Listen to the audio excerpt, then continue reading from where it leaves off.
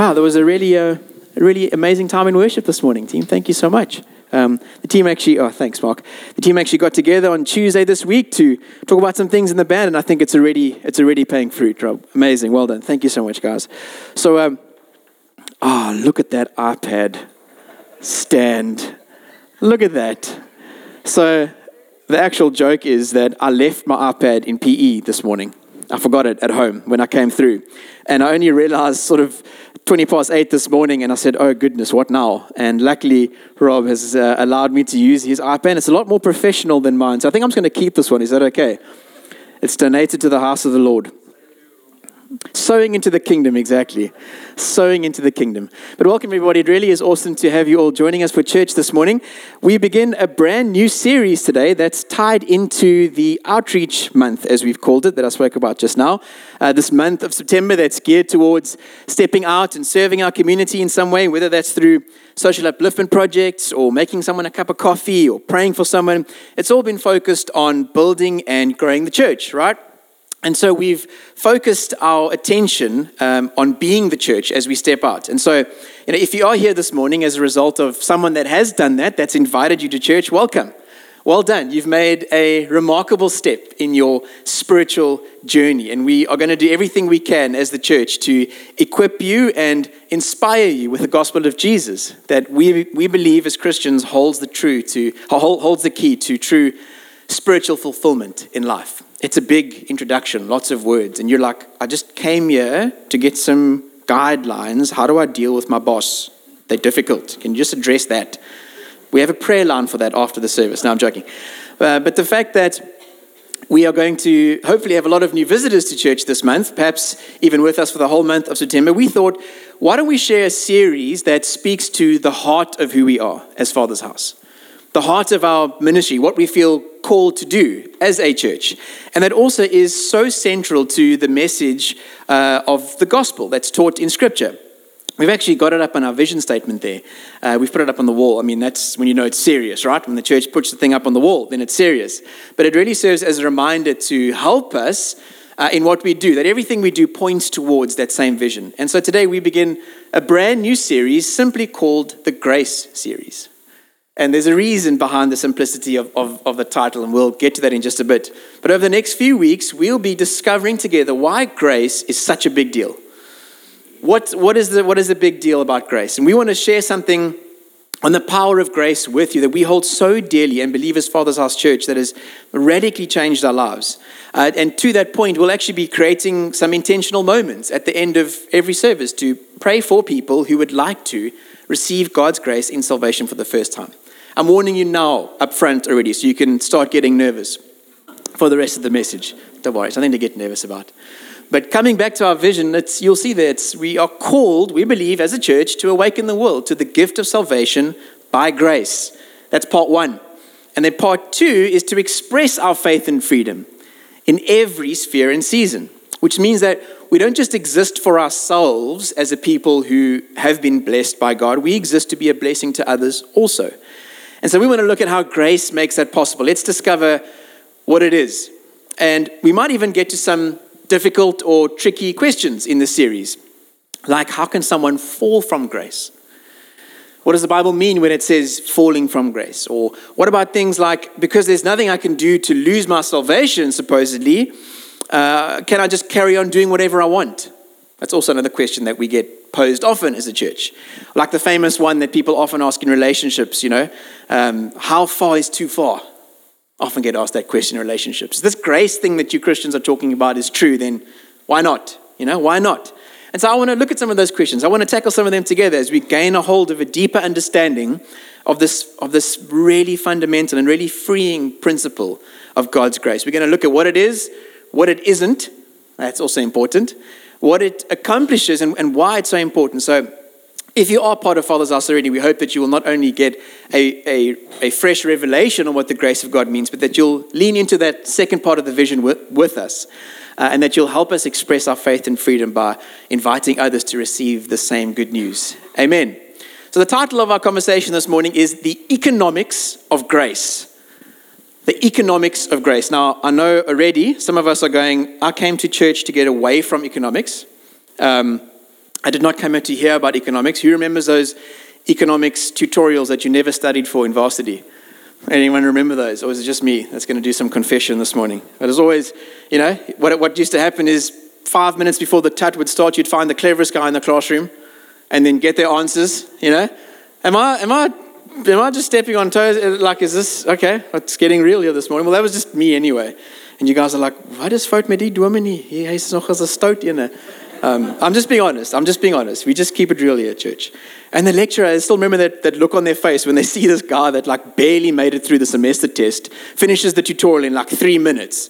They're like, what happened to you between 2 weeks ago and now? I met a very clever guy from Asia who helped me.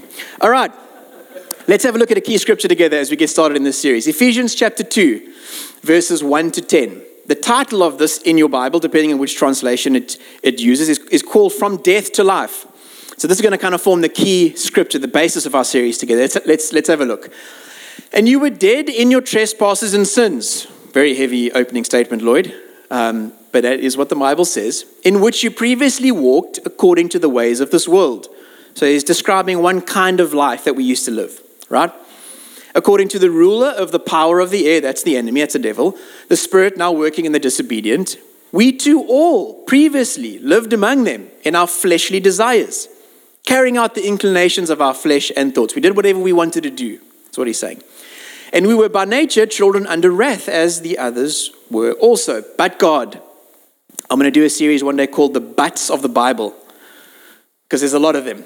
And it's not that but, it's these buts, it's grammar.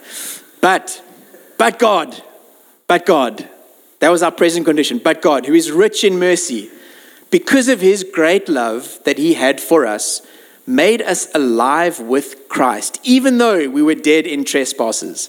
You are saved by grace. Oh man, there it is right there. He also raised us up with Jesus, with him in the heavens in Christ Jesus, so that in the coming ages he might display the immeasurable riches of his grace through his kindness to us in Christ. And this is a verse that's often quoted, it's often shared on social media and memes, and not memes, what are those things? Shorts, YouTube shorts. For you are saved by grace through faith, and this is not from yourselves, it is God's gift, not from works, so that no one can boast. For we are his workmanship, created in Christ Jesus for good works, which God prepared ahead of time for us to do. What an incredible passage of scripture. And this the reason for that title, The Economics of Grace, is actually a bit of a play on words, in case you're wondering. Because this scripture sort of reveals to us that our initial understanding of grace is perhaps something completely opposite to how scripture describes it. It's got nothing to do with our works, should I say, our efforts. It's far more got to do with something that Jesus did on our behalf, something about his efforts. And I guess this is where the inspiration for this series came from. I feel like over the years in our spiritual journeys, we often accumulate a lot of rubble, a lot of unhealthy thinking, a lot of kind of dirt that settles on our minds. And I suppose one of the goals for this series is just to clear a lot of that up for us and just get back to what is the simplicity of the gospel that us as Christians hold so dearly. How do we just clear the air and land on this idea of let's encounter God's grace in a real way again together. That'll be the goal of this series. Let's get back to the simple message of the gospel of Jesus, because that's literally what it is. And so I guess a good starting point as we begin this conversation to look at what the grace of God is and how it works is to start with some kind of a definition, right? What do Christians mean when they say grace? What are we talking about? It's not something that you just say over a meal, of course, although we should be thankful for what we are about to receive. It's obviously much more significant than that. The Greek word for grace that's used in the New Testament, remember the New Testament was written in Greek, is the word charis, charis, charis. And that word charis can be defined as a gift or a blessing brought to man by Jesus, favor, or gratitude and thanks. That's the definition. That's what it means. And we see that definition in the person of Jesus. John 1 verse 14 from the NET says this: the Word, he's talking about Christ, became flesh and dwelt among us. We observed his glory, The glory as the one and only Son from the Father, full of grace and truth. So when we're talking about grace, we're not just talking about some kind of abstract concept. We're talking about a very real person, the person of Jesus. So you could say that grace is not an impersonal philosophy, it's a very personal reality. Grace is not an impersonal philosophy, it's a personal reality. Another definition puts it this way: grace is what every man needs, what none can earn, and what God alone freely gives. Grace is what every man needs, and woman, what no one could earn, and what God alone freely gives. So when it comes to defining it from a biblical perspective, a good kind of summary definition would be this: grace is unmerited favor. Grace is unmerited favor. It's undeserved blessing that we receive from another. That's what it is. And that's how the Bible describes it. It's something unmerited, undeserved, something that you couldn't earn by your own efforts. And that's extremely important as we begin this series. Read that in the context of our Ephesians key scripture, and you very quickly begin to realize the starting point to our spiritual journeys, the starting point to a relationship with God, is when the gift of God's grace is received into our lives, not when the level of our performance or ability is sent to Him. That's extremely important. The starting point of our spiritual journeys, the foundation upon which we have a relationship with God, is that we have received grace from Him, not we sent our performance or ability up to Him and said, God, would this be acceptable in your sight? That equation is very, very important. And I'm going to use a little analogy to help us unpack that idea. Think of it this way. Suppose that you are part of an under 9A sports team at school. Under 9s are in grade 1, grade 2. Help me, teachers. 3, 4. Okay. Suppose you're part of the under 9 team, sports team at school. Let's use rugby. Rugby fever is it. So ladies, just work with me here. Suppose you're one of the players at an under 9 rugby team at school. And on the first day of training, the coach is like, okay, guys, in order to qualify for the team, for the sports team this year, you are going to have to complete this obstacle course that's set out before you on the field, right? And not only that, but you're going to have to complete it in under 5 minutes, okay? This obstacle course. It includes a 100-meter sprint, 2 laps in the swimming pool, a rope climb up a 3-meter high wall, and 10 sets of push-ups. And what's more is, if none of you complete this course in the required time, you're all going to detention for the whole year. I don't know about you guys, but if you've ever seen a group of under 9s complete an obstacle course, it doesn't exactly go very well. It's chaotic. There's running around. There's more chilling in the swimming pool than actually swimming in the swimming pool, right? I mean, this would be something of an impossibility, right? The obstacle course would be too difficult for them to complete, you see? And the under 9s wouldn't be able to carry out this instruction. The set of requirements would be too high. So you're in the team and you or in this group and you're running around, and needless to say, after 5 minutes, you hadn't even, got out of the pool yet. And so once you've all failed, the coach rallies you all together and says, right, none of you made it. The course was too hard, so there's no way any of you are getting into the sports team this year because of your performance. You failed miserably. And because you weren't able to overcome the obstacle in your own ability, under 9 for not fulfilling the course requirements. And just as you are ready to accept defeat and walk away all dejected and go, think of what you're going to tell your parents when you're in detention for the whole year, the coach says, but while you're in the pool, swimming around, aimlessly trying to get to the other side, the captain of the under 18A team came by. He walked by and he looked at this chaos and he said to the coach, what's going on here? What's wrong with these under 9s? And he said, well, they're trying to complete this course. They can make it to the team. And he said, well, what if I do the course? What if I do the course for them? So he did. He ran the sprint, 15 seconds, whatever. He swam the 2 laps, minute and a bit. He did the rope climb. He did the 10 push-ups. all in the required 5 minutes. And he said to the coach, you know what? Look at my performance instead of theirs. You were accepted into the team because the captain satisfied the requirements on your behalf. And what's more, even although you should have still gone to detention because none of the people in the group were able to complete it, he's offered to go there for you for the whole year. Even though he was the one that did what was right, even though he completed the course in the required time, he took the punishment for your mistake so you could go free. That is what grace does. That is grace, friends. You're right, you shouldn't have got into the team based on your ability. But the coach, God, instead looked at the captain's performance and said, welcome in. You're chosen. See, friends, grace rushes into you. It rushes to meet you no matter what it is that you've done or haven't done. And it places you in a position that you should never be in. And it placed someone else in a position that they should have never been in. That's why the grace of God is not only us getting what Jesus deserved, but it's Jesus getting what we deserved.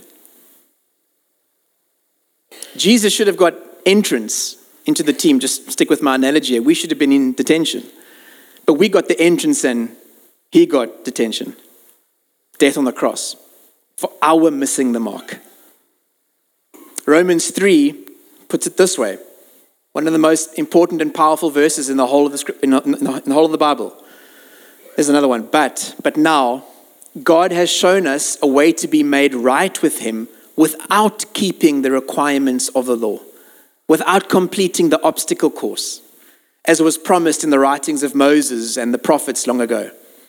We are made right with God by placing our faith in Jesus Christ. And this is true for everyone who believes, no matter who we are. For everyone has sinned. We all fall short of God's glorious standard. We couldn't complete that course in the required time. Yet God, in his grace, freely made us right in his sight. How did he do this? He did this through Christ Jesus when he freed us from the penalty for our sins. He freed us from having to go to that detention for the whole year, which we know is sin and death. For God presented Jesus as the sacrifice for sin. The grace of God, which is the vehicle by which we have been saved, is not something you can earn in your own efforts, friends. It's something that we receive as a gift based on someone else's efforts. There's nothing we can do to add to it. There's nothing we can do to take away from it.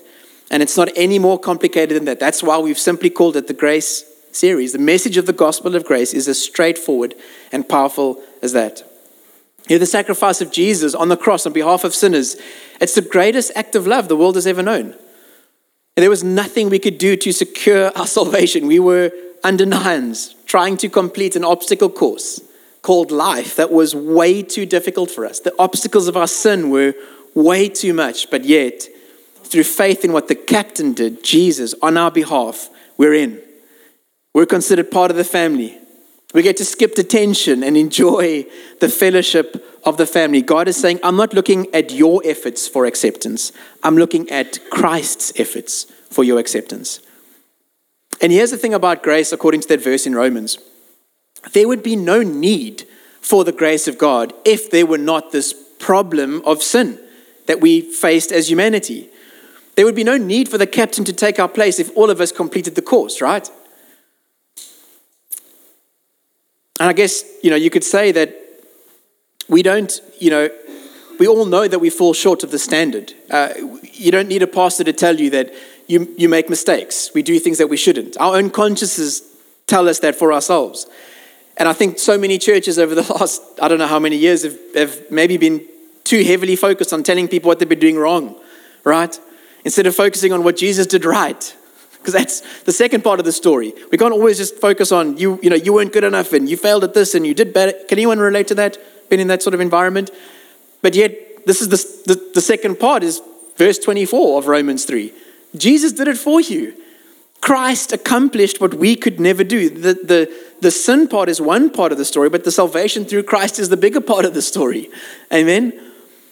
And that separation between you and God, that's what sin is. It's separation between us and God. That existed there. And that's where the grace of God shone in. That's exactly where he met you. God closed the gap between where we are and where we should be through the person and through the work of Jesus Christ.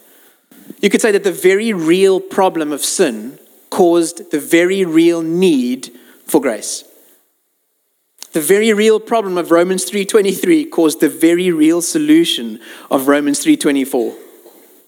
2 Corinthians 5 verse 21 words it like this. It says, God made the one who did not know sin. Jesus finished that course perfectly. But God made him who did not know sin to be sin for us, so that in him we would become the righteousness of God. Man, that's a powerful verse. God made Jesus who did it perfectly, the perfect sinless man, Son of God. God made him to be sin for us so that we might become the righteousness of God in him. It was a divine exchange that took place when the coach said to the captain, all right, you go to detention so that they could be free and they could enjoy their lives as free people. And so here's the thing. When it comes to this sort of foundational question of grace, is it okay if we tackle one of those questions that I spoke about at the beginning as we sort of wrap up week one? I'll pose the question and then we'll look at one equation, just one equation this morning. I've had a bit of flu, so I'm not feeling as anointed as Pastor George, who has 3 points. I've just got 1 point this morning. I'm going to pose the question, look at one equation that helps us understand the answer to that question. And then we're going to unpack it over the next couple of weeks. Are you with me? Is that okay? So here's the question that we often get asked as a church, as pastors, because this is, really why we exist as Father's House, is to create this obstacle-free space for people to experience the gospel of Jesus. Here's the question. If I'm justified with God, right, through faith, if that's how I'm made right with him, if that's how I'm connected through this grace that's in Jesus, and if there was nothing I could do in my own efforts to earn my salvation, I think I may have got the question on the screen. If there was nothing I could do in my own efforts to earn my salvation and to receive this forgiveness for my sin, why then can I not just carry on doing whatever it is that I was doing?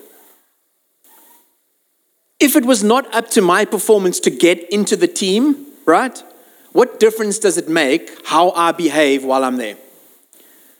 If it's all about what Jesus did, if it's all about grace, if it's all about his performance and not mine, what difference does it make to my life, to my enjoyment of the world right now if I just carry on doing what I'm doing? Can't I just do whatever I want to do?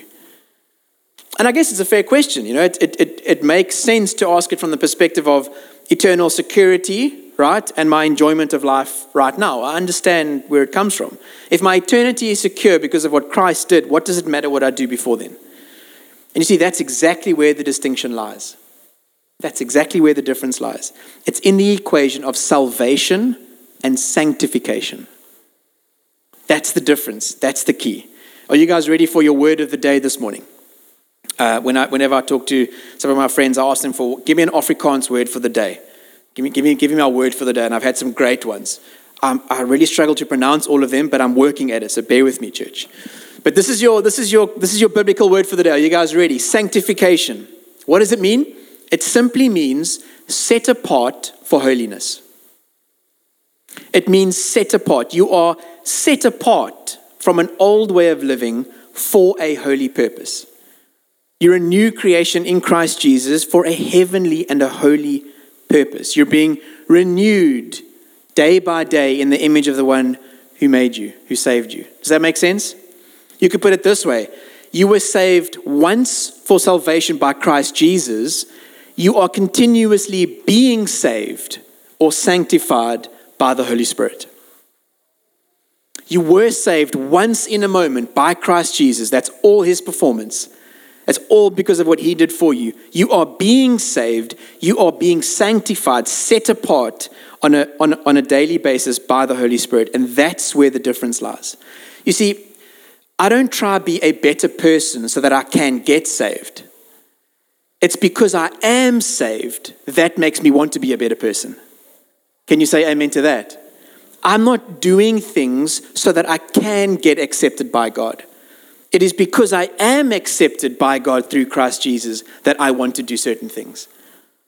I don't want to live the old version of me. I don't want to do the old things that I used to do. My salvation in Christ makes me want to be a better person. Can we get practical for a moment? If we're saying we're sanctified, we're set apart from anger to peace. We're set apart from jealousy to generosity. We're set apart from earthly language to heavenly language. It's a process. We're being sanctified from pride to humility. We are being sanctified from a life of sin to a life led by the Spirit. We are being sanctified. Can you say amen to that this morning, church? The one part of the equation, the salvation part, that was purchased for me on my behalf by Jesus. Conditional only upon me receiving God's gift.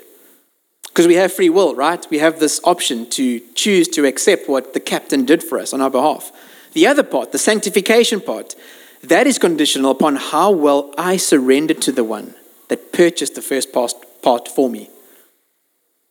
My salvation is conditional only upon me accepting the free gift. My sanctification, my being set apart for holiness, that's conditional upon how well I surrender to the one that purchased my salvation for me.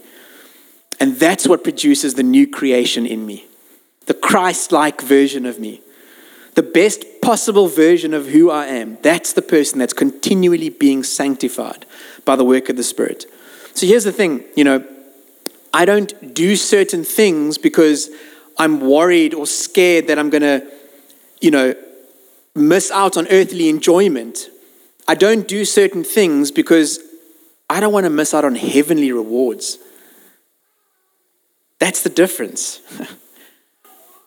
I don't not do things on earth because I'm, scared of missing out. I don't do things because I don't want to miss out on heavenly rewards. The reason you don't partake in certain things is not because you're scared of losing your salvation. That was done independent of your performance. And by the way, that would be a very low level of motivation, right? Fear. Anyone ever told a young person, don't do something out of fear? Fear never produced a lasting change in anybody anyway. But the reason I don't partake in things is because I have said yes to eternal sanctification. And I don't want to take anything away from the heavenly version of my life that God has created for me. I don't want to take away anything from that. So, back to that marriage question. How far is too far in relationships? Well, how much do you want to take away from the heavenly created, the God-inspired version of marriage that He had for you? That's the question. I'm not motivating somebody out of fear of losing salvation. That never worked. I'm instead creating an invitation to step into that sanctification, that purifying, that holy making journey, and saying yes to a heavenly destiny that God had in mind for me. I don't want to take away anything from what God has designed for me to receive. Amen. And I want to close with one more verse. Is that okay? Do we lay a little bit of a foundation this morning in terms of this grace concept? I know it's been quite a few terms and quite a few things, but I hope it just painted a little bit of a picture. I've got one more verse that I want to leave with you this morning that I guess summarizes all of this so well for us. And I mean, the Bible is just, it's so applicable. It's so real to every situation that we might face. Look at how Romans chapter 6, probably the greatest exposition or discussion on this difference between grace and law found anywhere in the whole Bible. This is Paul, the first theologian, right? The first Christian theologian. This is what he says.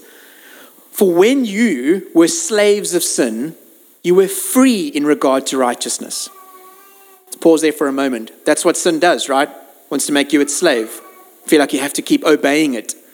And so he's saying there's two things. When you were slaves of sin, you were free in regard to righteousness. The under nines, we couldn't do that course. But what fruit were you getting at that time from the things of which you are now ashamed? How's that for a great question?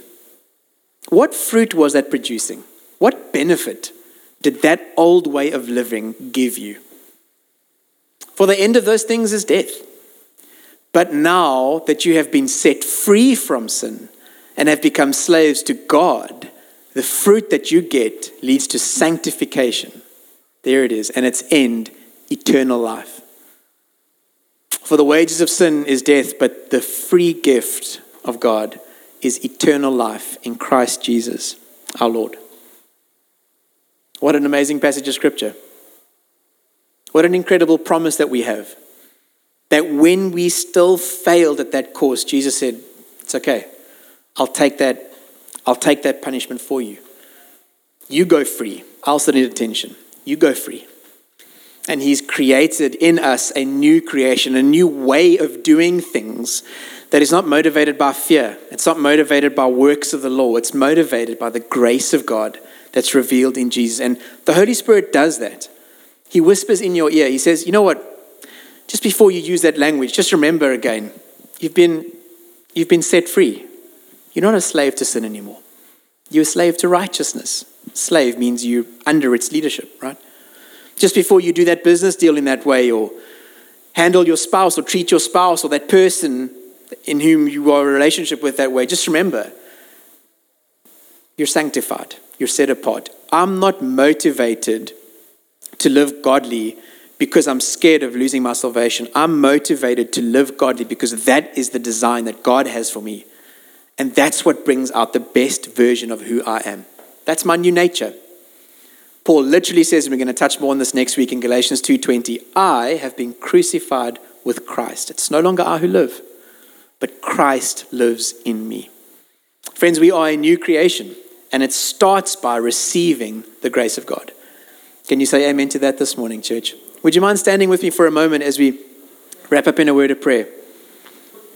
Thanks so much, Rob.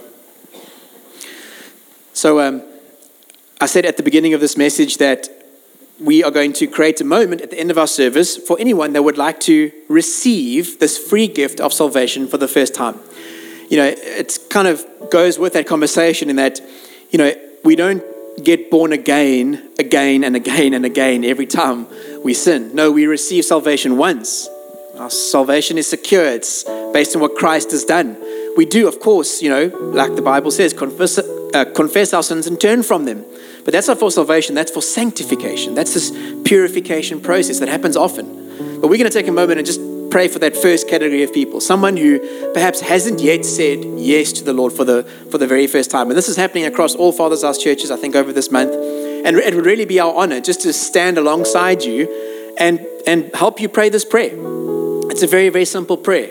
It's literally just a prayer of confessing and receiving. That's all it is. And it's between you and God. And us as a church, we would love to stand alongside you and support you as you make this commitment. It is the most incredible thing you will do. You're saying yes to eternity with Jesus. You're saying yes to a future that is designed for you by heaven. It's designed for you by heaven, and that is a good place to be. So church, if you wouldn't mind just closing your eyes with me and just bowing your heads, just as a way of honoring this moment and giving people space that are going to be saying yes to this call this morning. If that is you, if you're here for the first time, and I've been there, I know exactly what it's like. You feel like your heart's racing and your palms are all sweaty and you're not sure, what am I doing? Is this right? Is it the wrong thing to do? Just take a moment and relax. You are here for a divine purpose. It's no mistake that you're here this morning. And there is no better day to say yes to God than right now. And you know that you've tried to do things in your own strength and they haven't worked. And this morning we're giving everyone the opportunity to say yes to Him in a new way. And so that if that is you, if you want to say, you know what, Lord, please come into my life. Just come into my life and help me. Take away my sin, make me new. Would you mind just raising your hand just long enough for me to see it? All the other eyes are closed. All the heads are bowed. It's just between you and God. And I'm just going to pray with you right where you are. Thank you so much. This is why we do church. To awaken the world to the gift of salvation. Thank you so much. You can put your hands down, everybody. And it's a very, very simple prayer. In fact, we don't even have a model of it in Scripture. But it's just a prayer that we believe helps us understand the concept. And I'm going to ask you, if you raised your hand, just right where you are, just to pray this prayer out loud, if that's okay. And church, if you wouldn't mind just praying this prayer as well, just in support of those who did raise their hand this morning. It's a very simple prayer, and we're just going to stand alongside them and cheer them on as they receive salvation for the first time. Amen. So So all I want you to do is just pray these simple words after me. Say, Lord Jesus, I admit today I make mistakes. I've gone my own way, done my own thing. Today, I turn and face you. Help me, Jesus. Forgive me, Lord. And Holy Spirit, help me walk this out every day. I make you Lord. Thank you for saving me. In Jesus' name, amen. Church, could we give God one more shout of praise and worship and adoration this morning? This is why we do church, man. This is what we're here for. We want to walk this journey with you. And we don't want you just to have, having prayed this prayer now, be not sure what to do and not know how to figure it out. We want to walk this road with you. So please come and chat to us after the service. I'll be up here right out front with some of our team. There's also a hello card, as I mentioned, which you can just put your name and number down, and I'll contact you during the week and give you some resources and have a conversation with you, whatever it is. But we want you to know that there's no better place to figure this journey out than right here at church. We're not been saved for isolation. We've been saved into community. Amen. And we want to support you in every way that we can. So there'll be opportunities for that. Otherwise, church, thank you so much for being part of this morning with us. Please stick around for a cup of coffee. Look forward to seeing you on Wednesday evening for grow groups, if you can, midweek community. Otherwise, Saturday at the beach cleanup. Thank you so much for being part of church this morning, everyone, and have a blessed rest of your week. Thank you, everyone. God bless. Thank you.